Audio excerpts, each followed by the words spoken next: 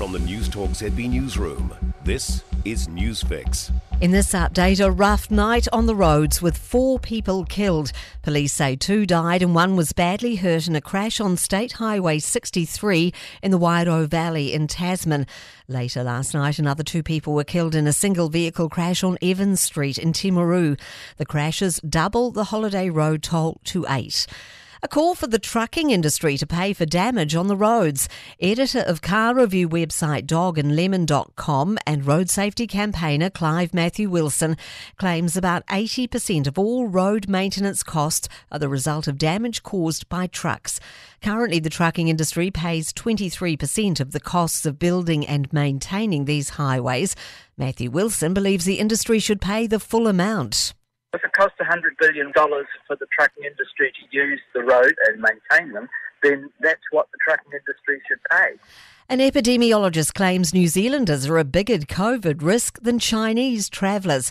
China's dealing with a surge in COVID cases at a time where it's abandoning its COVID zero policy and allowing people to fly in and out. Some countries, such as the US, Japan and India, have introduced negative test requirements for all Chinese air travellers. But epidemiologist Michael Baker says close to 10,000 people are being infected by other New Zealanders every day. The contribution, even if we had several hundred travellers arriving from China, their potential contribution would still be relatively small. A man who allegedly killed a mongrel mob member outside an Auckland church the week before Christmas will appear in court today. Daniel Elu was fatally gunned down on the 17th of December in front of Manako's Seventh-day Adventist Church. A 41-year-old's been charged with his murder and will appear in the Manukau District Court today. I'm Kay Gregory and that's news.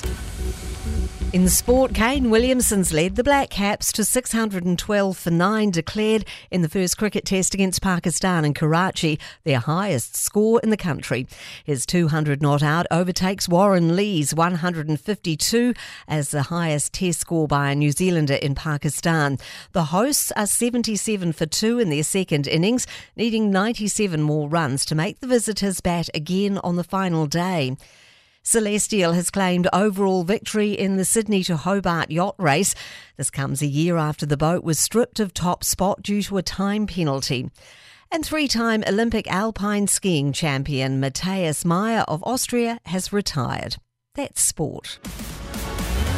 For more news, listen to Newstalk ZB live on iHeartRadio.